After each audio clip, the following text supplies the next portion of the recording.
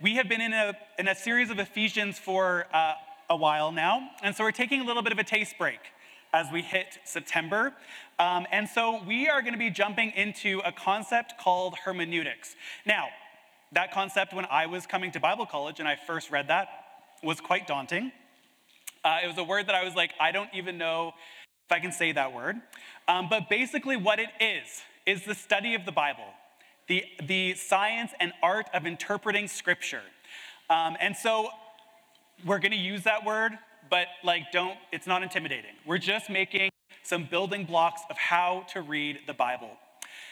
Because Scripture is this strange book. It's beautiful, it's wonderful, but it's not just a book, but it's a collection, it's a library of books and poems and historical accounts that have been written over thousands and thousands of years by many different people. And so it's not just like one cohesive book necessarily, but it's a library that we find ourselves in.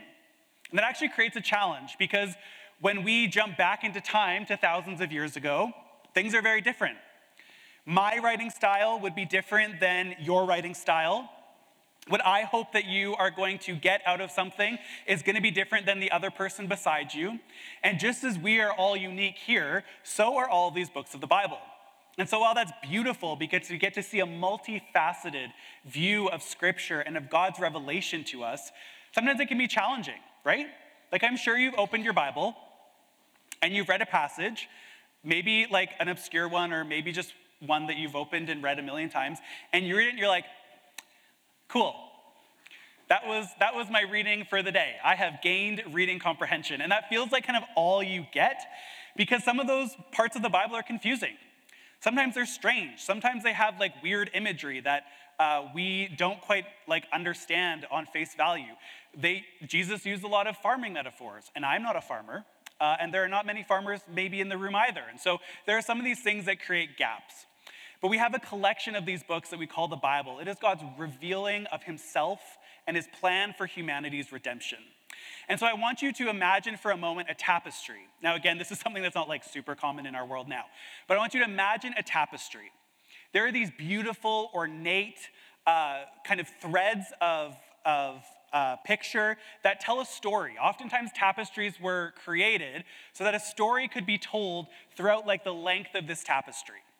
So you have different colors, you have different texture, you have different depth, you have different pictures. You have all of these beautiful threads that come together to make a beautiful picture. I want to encourage you and I want to just give you a piece to think of in your mind when it comes to the Bible, that the Bible is the same way. That there are all of these threads that are kind of written by different people. They have different color, they have different texture, they have different purpose and focus. And yet when they all come together as one, they create a beautiful picture. It creates this ornate and wonderful story. But on their own, these threads can seem extremely insignificant, right? Where if you were to look at the backside of a tapestry, some of them are actually unfinished. And so you look on this backside and it's this weird distorted image where you have threads that are sticking out here and there and it looks like my hair in the morning and there's all of these threads that you're like, what picture does this even look like? I don't even think this makes a picture, it just makes a blob of color. And yet when you turn to the top of the tapestry, you see the intent of what it was, this beautiful picture that tells a story. Well, I think Scripture is that way. I want to read a poem to you by Corrie ten Boom. She is an incredible lady. She was Dutch. She harbored Jewish people during World War II. She felt like it was her God-given mandate to protect those people. She is an incredible historian and writer, theologian, and she wrote poetry. And so I want to read to you some poetry that she wrote. It says, "My life is but a weaving between my God and me. I cannot choose the colors, he weaveth steadily. Oft times he weaveth sorrow, and I, in foolish pride, forget he sees the upper, and I the underside. Not till the loom is silent and the shuttles cease to fly, will God unroll the canvas and reveal the reasons why. The dark threads are as needful in the weaver's skillful hand as the threads of gold and silver in the pattern that he has planned. He knows, he loves, he cares. Nothing this truth can dim. He gives the very best to those who leave the choice to him. Well, I want to propose to you today that we, as we read scripture, often read the underside of the tapestry, so to speak, where we see these threads of things and we don't really quite understand. But I believe the Spirit of God is the Spirit of truth. We see that in scripture. And so as we journey in scripture, as we journey in faith, as we journey together, as we add some tools to our tool belt in how to actually read scripture, I believe that we see those threads, but we see how those threads make up the whole of the picture. That we move from seeing the underside of the tapestry of just this blob of weird thread to the beautiful picture that God is trying to create. But this is like maybe an idealistic sort of presentation. Because again, I've already said, like, I read sometimes in the Bible, like Numbers, and I'm like, okay, this was all the people and how many there were. Like, what does this all have to do with each other? But I believe that the study of hermeneutics, which is the study of the studying of the Bible, is what helps us see those threads as a beautiful tapestry. And so over our next 3 weeks, we're going to be looking at how that is, of some tools that we can add, of how to read the Bible so that it's not just words on a page, but it is God revealed to us through his word that brings transformation and beautiful picture to the whole of his redemptive plan for you and for I. And so as we jump into this study, let's pray. God, we thank you that you've revealed yourself. God, we thank you that you haven't just revealed yourself in like clues and pictures, but that you've revealed yourself through your word. And so, Spirit of truth, I pray that we would wake up to the wonder of your word. That we would be people who, yes, maybe typically see the underside of the tapestry, but God, by your Spirit, you would allow us to see the beautiful picture that you were trying to create within each one of us personally and in our world as well. And so, God, we thank you that you are here with us. We thank you that you care about our hearts and our heads and how that affects our hands. And so, God, I pray that we would know you better and know you more today. We love you and we thank you and we praise in your name. Amen. Well, I've thrown that word around a couple times, hermeneutics, and let's actually look at it, what it means. It's actually quite a simple thing. Hermeneutics is the theory and method of interpretation. It's the theory and methodology of interpretation. Now, the word hermeneutics is not an exclusively Christian term. It was a term that was around before then, but we have adopted it as Christians, and so we would apply this to the interpretation of the Bible. Now, hermeneutics is both a science and also an art. It's a science because there's methodology, there's a way to do it. There is kind of practices that we can have that allow us to interpret the Bible correctly. But it's also an art in that reading and studying the Bible is not just clinical. Like, it's not this like empty kind of sterile sort of experience, but it's something that appeals to, yes, our intellect, but also our emotion, our lives, where we're at right now, to those around us. It brings depth and color and kind of a 4D experience beyond just being methodical, beyond just being intellectual, but it's satisfying for our souls and our spirit and our emotions as well. And so it's both science and art. It's kind of like cooking, where when you're cooking, you may have a recipe before you, you may have a method of making something, but when you have an understanding of texture and flavor and temperature and like doneness, then you have all of that idea that comes together to create something much more beautiful than the sum of its parts. And that's what scripture is, that's what hermeneutics is it's taking all of those things together, knowing the methods, but also having the art that comes with it and seeing that beautiful tapestry of scripture. Let's frame our time together. I want to read you some statistics from a Canadian Bible engagement study that came out of 2014. So this is a couple years old, I will acknowledge that. But 14% of Canadian Christians read the Bible at least once a week. The majority of Canadians, including those who identify themselves as Christian, read the Bible either seldom or never. Weekly Bible reading in Canada has fallen in half since 1996. And the frequency of Bible study and reading is actually the same for older generations as it is for younger generations. So there's not really a big gap between an older generation having a stronger value of reading the Bible than another. And only 18% of Canadians strongly agree the Bible is the Word of God.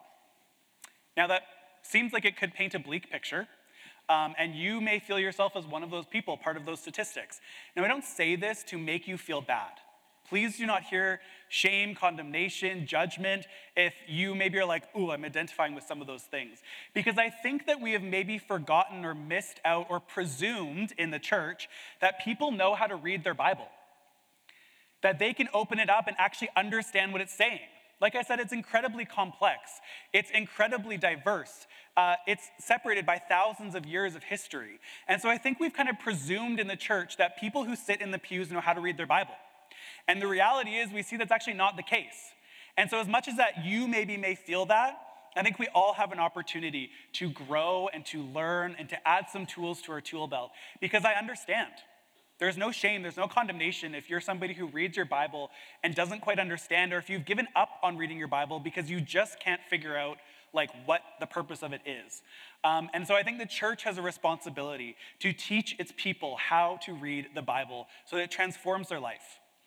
Not just to read it so that we can like check off a box that Jesus says we need to do, but so that we can experience a transformation and truth in our life. And so I say that to say you're not alone. You're not alone if you struggle to read the Bible. If you struggle to understand what it means for you or for our world, you are not alone. We are all in this together. But Scripture, I think, frames the study for us as well. We can't talk about studying Scripture without talking about Scripture. So I'm going to read from you first from 2 Timothy 3, verse 16 to 17. It says, all Scripture is God-breathed and is useful for teaching, rebuking, correcting, and training in righteousness, so that the servant of God may be thoroughly equipped for every good work.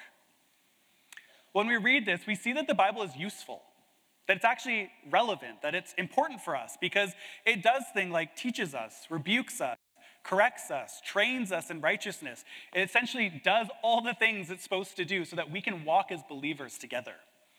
And so the point of it is so that we can be thoroughly equipped to do good work. Because good works, when they are misinformed, actually end up hurting. And so we want to see that Scripture is God-breathed. It's alive, it's living, it's relevant, and it's also useful.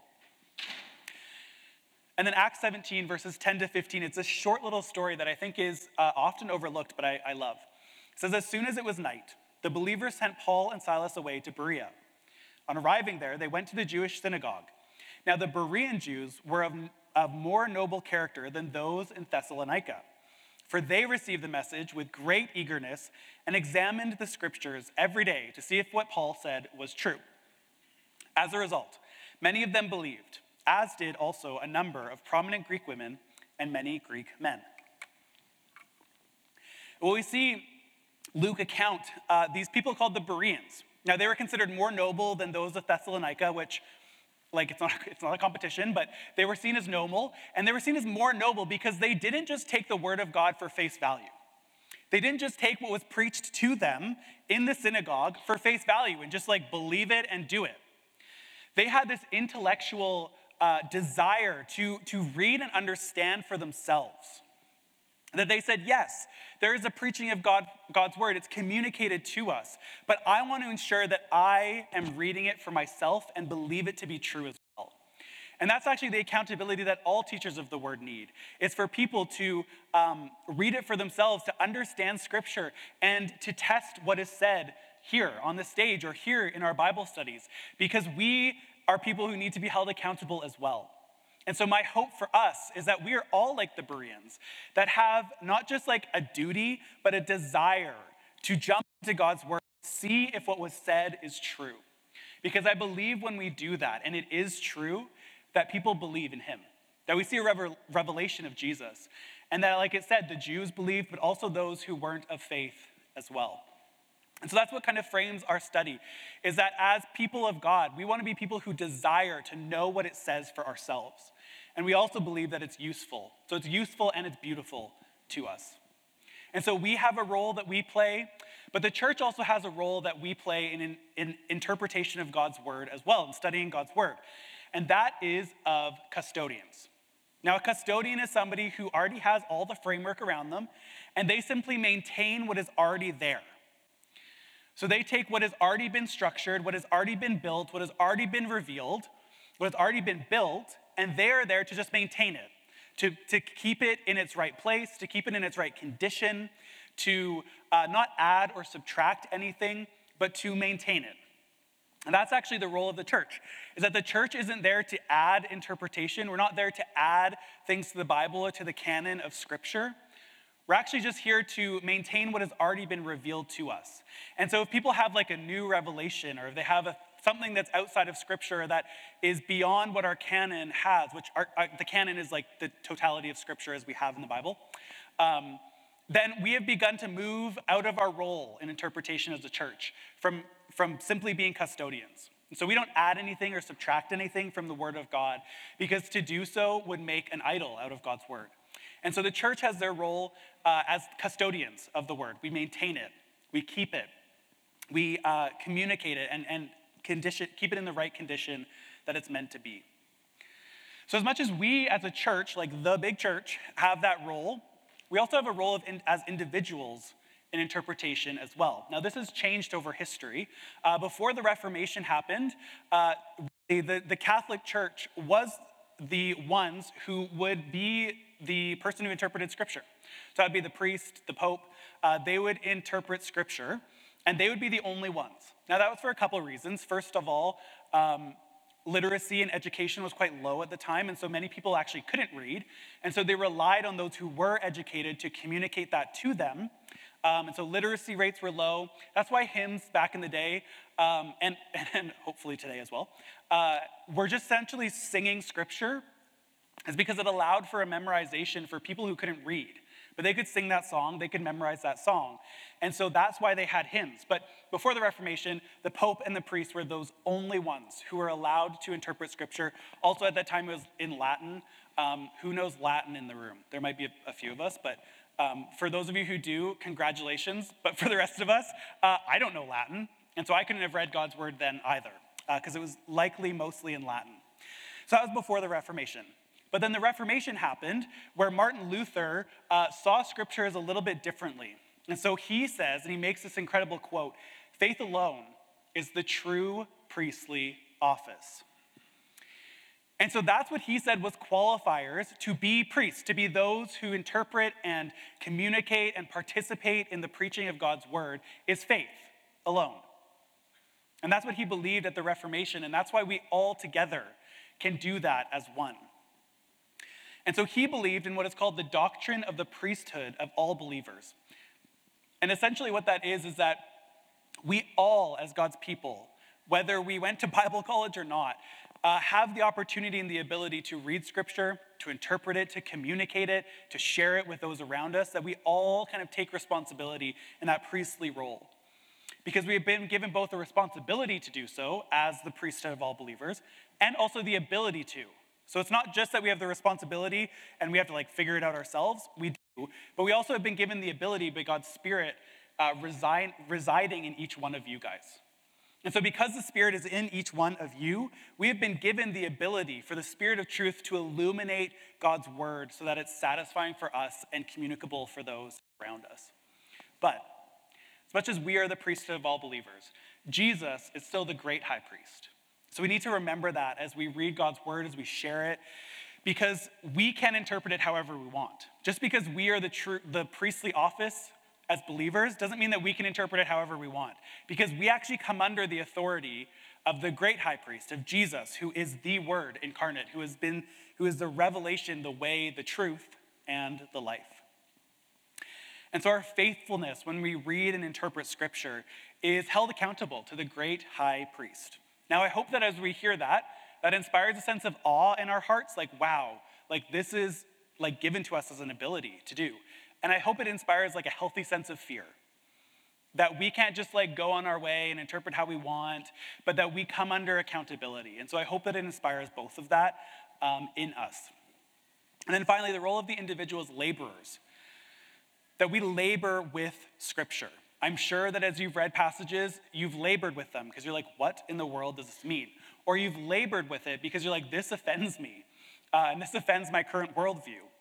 And so we find parts of Scripture, I hope I'm not alone, where we're stuck. We read this and we're what is going on here? I don't understand. Why are they talking about locusts that are really big? Like, what is this whole thing? What are the horses about? Like, all the things, right? And so you will find in Scripture that you're stuck sometimes. And so in those moments, you labor with Scripture. You labor with the Word so that you can understand what it means for yourself and for those around you. So that's parts that are vague. There are parts that are confusing. There are parts of Scripture that are far removed from our culture. And so in those moments, we labor with Scripture, but we also labor alongside the Spirit, who reveals that truth. And so sometimes there's more laboring than others when we read Scripture. So as we read and interpret Scripture, there are some words that are helpful to know, that are important, I think, for you to know as you read, but also as you test the word that is communicated. The first one is exegesis. Exegesis simply means to pull meaning out of or from the text. The Greek exa is just a prefix that means out of.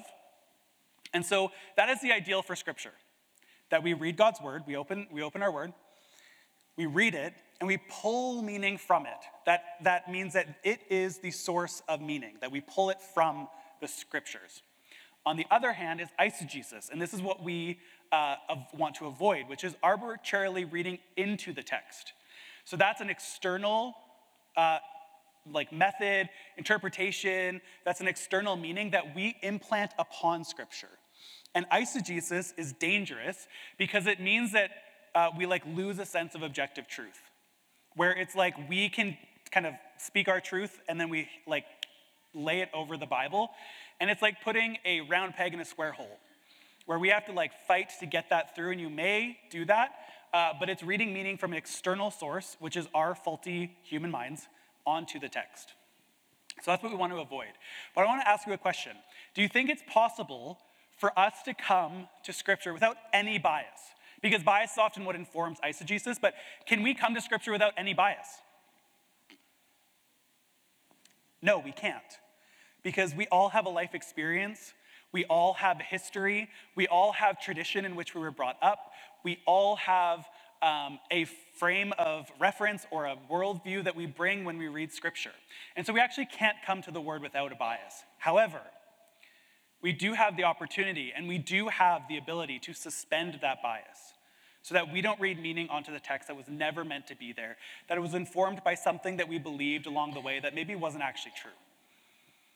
Presuppositions aren't actually inherently bad, but when we impart them arbitrarily onto Scripture, we create an idol out of it because we create God's word in our own image rather than in His. So we have the word hermeneutic. We also have the word hermeneutics, one extra word and yet different meanings. A hermeneutic is the specific method or the guidelines in interpreting text in which you interpret Scripture.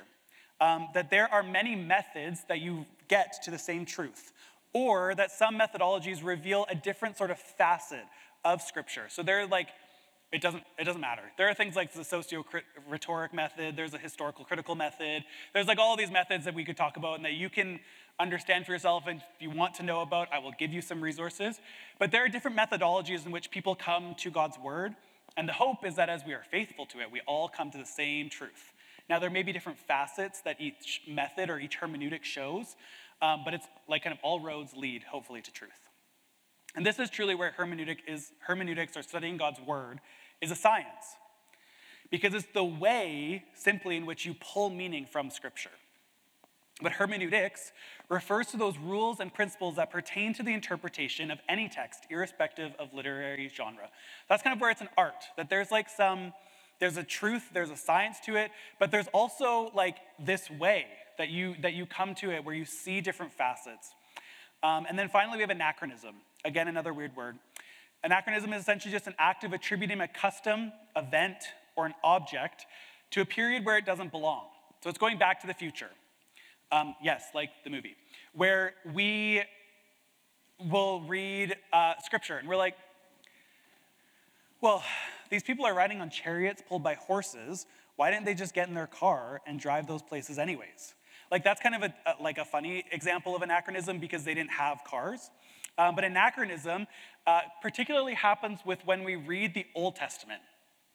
Because we live in the New Testament revelation of Jesus, We live in the reality of him fully expressing and showing himself through his revelation, through his time on earth. And so sometimes we can get it backwards and assume that Old Testament people actually have the same understanding of Jesus that we do, but they didn't. This was somebody who wasn't yet revealed. It was somebody who was prophesied about and foretold of, but somebody that they hadn't yet seen. And so they would have a different understanding of who the Messiah was, because there's a progressive understanding throughout Scripture of who Jesus is. And so sometimes we can impart meaning that was never meant to be there, because we forget that we live in the New Testament revelation, and the Old Testament characters haven't quite understood the fullness of who Christ is. So anachronism causes us to read meaning that isn't supposed to be there as well. Well, if I were to ask you something, what would be your 3 hermeneutical principles that you come to Scripture in? I'm sure I could ask that and you're like, what? Like, I just read my Bible. Like, I just want to open it up and read it. Like, I don't think I need to have, like, principles of how I come to it. But the reality is we all do. We all have some things that we believe of the Bible. Like, maybe it's the inspired word of God. Maybe that it's God's revelation of his redemptive plan for humanity. Maybe it's that you come in that it's instruction for our lives and God's best for us. So there are always ways that we come to Scripture with a hermeneutic, so to speak. And so it's a good exercise to kind of think of what those things are. Like, what do I come to Scripture believing? What are some principles that I have when I read God's word? Because that will determine how you interpret it and how you pull meaning from it. Now, you may have heard this if you've been in church, where people are like, oh, what's an easy Bible study method? And you've heard of the SOAP method. Who has heard of that when you read the Bible? Yeah. So there's a SOAP method. Now, this is an easy way for people to kind of have some tools of how to read Scripture. We have Scripture, so what passage are you reading? Write it down, read it, whatever. The O is observation of the text. So what do I see? What are some repeated words? What am I seeing that is written in this text? What am I understanding about the characters or the time or the place? And then there's application. Well, how does this apply to my life and to those around me? How do I take that truth and actually use it? How is it useful to me? And then prayer. How do you talk to God about this passage? How do you submit your life to him more because of this? What is in your conversation with God now that you know something new about him? That's a hermeneutic. It's simple. It seems pretty elementary, and yet it's a hermeneutic because you come in with Scripture. You come in knowing that you're going to observe something. You come in knowing that Scripture is useful for your life, and that prayer is a thing that submits us to God's will so that we don't go astray when we read it. And so it can seem like this is a daunting task, but all you need to do is remember 4 letters, and it will help you in your Bible study. Well, we've talked about studying Scripture, but this is great, it's theoretical thus far, but how do we do that? What are some tools? What can we sink our teeth into? Well, there are some tasks of hermeneutics, of reading and studying the Bible, that are really helpful for you and I as we read it. The first one is context. And context is perhaps one of the most important starting points in studying Scripture. There's a phrase that says, context is king. Now, when we preach on Sunday mornings, you'll often hear us give a little mini history lesson, where we often will start out our sermon with that. And it can be why are they doing that? Are they just a bunch of history buffs? I am, and so I do really like history. And so typically that's why you're all right, let's move on with me. But we do that because context is incredibly important to how we reveal and understand Scripture. It's the original setting in which an event takes place that frames interpretation. Context wasn't much of a priority back in the day. It wasn't something that was super important, but as time went on and as people could read God's word as their own, there's a backlash against applying Scripture that just benefited the church, and rightfully so. And so context is incredibly important because there's broad context and there's specific. Broad is the Jews were considered to be God's people, in a broad concept. And then as the New Testament came, also the Gentiles were enveloped into that. And so people who believe in him are all God's people, broad context. Specific context would be cultural differences of the time, because we have Jewish people, but we also have Samaritan Jews who believe different things than Orthodox Jews, and so then they have all the context that comes with that. Questions of context is who, what, when, where, why, and how. So those classic questions that you learn in elementary school of how to understand a written work. And that's the same with Scripture. Who's in it? What are they trying to say? When is it happening in time? Where is it happening in time? Why is it even happening at all? And how does it apply to their life first and my life second?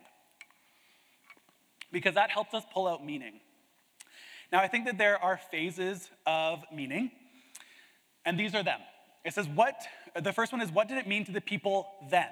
Context, exegesis, pulling meaning from the text. What does this mean about God? Now, this is the vertical meaning that Scripture has in terms of what does it show about who God is. The next is, what does it mean to me personally? This is the devotional meaning of Scripture. This is the application part. The next one is, in light of that, what does it mean to us now? Again, a further application, but in a community sort of way. And then finally, how do I share with you what it means to me? And this is the evangelistic piece of interpreting Scripture. This is a part where it becomes not just about us or me personally, but it becomes about those who are lost.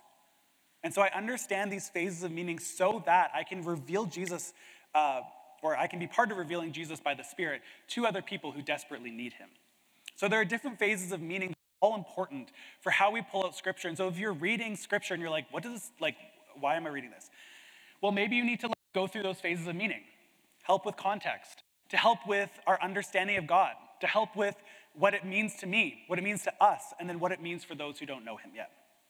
So that can be a great way to kind of frame your Bible study and Bible reading. And then finally, purpose. How did they use God's word? How did this writer use God's word? And why did the author write this? How does it push forward the thrust of their argument or their writing? We talk about Paul a lot. We've been going in Ephesians. Paul was like an argumentative kind of guy. He had like a determined end goal for what he wanted to say. And so as he wrote, he was very rhetorical. And rhetorical just means like the structure and study of argument. And so he had all of this rhetoric that he had where he would be leading people to somewhere. It'd be a truth about who God is.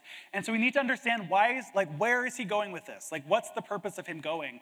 And where is he leading us to in terms of truth? Or she leading us to in terms of truth? Now, we've talked about laboring with Scripture. We've talked about some tools of Scripture. And finally, what I want to encourage you is to read, and then reread the text. Sometimes I think we go too quickly as we study God's word, where we read a scripture. We're part of like a Bible plan that we have, and it just like kind of like clicks us through the whole thing. But when you're stuck on a passage or where you're reading one, read it again, and then read it again, and then actually read it again, and then read it again. You will pull different things from the text as you do so. And so if you're stuck somewhere, I don't want you to just like move on because you're stuck, but I want to encourage you to read it and read it and read it again, because that will help you pull things out. It's like when you are looking at like an I Spy book. Do you remember those things? Where you have like things that you're supposed to find amongst all of these like crazy pictures. Well, if you look at it once, you may find one of those things. But as you look at it a second time or a third time or a fourth time, you see other parts that you're supposed to pull out as well. And so I want to encourage you that if you're stuck, or even if you're not, to read, and reread the text. And then finally, just as we close this particular time, I want to encourage you to use various translations and to compare their interpretation of the original text. So you may be reading something in some Bible translation, and you're like, this doesn't quite make sense. Read a different one. It may give you a little bit of a different like flavor or a different perspective as another one. Now, there are kind of ways that Bible translations are categorized. There's literal, there's dynamic equivalence, and then there's free. So literal is like taking the Greek or Hebrew and like translating it for what it is. So oftentimes those are like extremely weird, where they have it doesn't sound like actual English because they have translated word for word, and Greek doesn't follow the same sentence structure, or Hebrew doesn't follow the same sentence structure. But they want the like most literal translation. So those are ones like the NASB, the YLT. Then we have a dynamic equivalence where it's a little bit further in terms of like freedom in how they structure particular sentences. So that's ones like the NIV, the CSB, the NLT, and then we have free translations, which is like the Message. And by free, it means more like, it's less of a translation and it's more of like a study or a commentary on Scripture. And so while I'm not going to suggest or prescribe like one or the other, because whatever translation works best for you with exceptions. We talked about one last week. There are some exceptions I would have. But if a translation works for you, it works for you. But sometimes you may get stuck somewhere, and so read a different translation. I do that all the time when I'm studying scripture, when I'm preaching, or when I'm just reading God's word, because it helps me just understand a little bit better. So I want to encourage you to not get just stuck on one translation, but to read a different one. The great way is that like our Bible app, or not ours, the Bible app on the App Store or the Google Play Store, it has like every translation you could possibly imagine. And while some of them I think are not actually truthful to God's word, many of them are very helpful. And so you have like at access to you, like literally tens of, like hundreds of different translations. And so use them, because they will help you maybe understand a particular passage that you're not quite getting as you read God's word. So this is just the start. This is kind of more of the theory of it.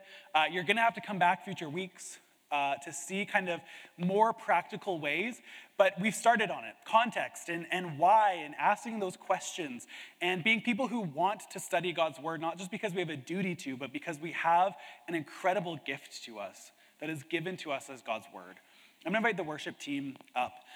We're gonna sing a song called 1,000 Names. And I chose this song because it says, I'm lost in wonder in all you are. And so I want our time over these next 3 weeks to not just be about developing our minds. Now, of course, that's important. This is gonna be more like teachy, so to speak, in terms of the content of what we're learning. But I don't want this to just be a clinical experience for our heads. But I want, as we journey in how to read scripture and building those building blocks, to develop our hearts as well. To be awed at who Jesus is. To be awed that he would give us this beautiful scripture that's full of poetry and song and historical account and allegory and parable and like all of these beautiful genres. And he has given that to us as a gift so that we can see in a full dimensional way who God is. And so as much as I want this to be about developing our minds, I really want this to be a moment where we actually are woken up to the awe of who God is as revealed in scripture. And so we're gonna sing a song about the 1,000 names and more of Jesus that are revealed actually in scripture. That's this beautiful picture of who God is. And so we're gonna stand together and we're gonna sing that together.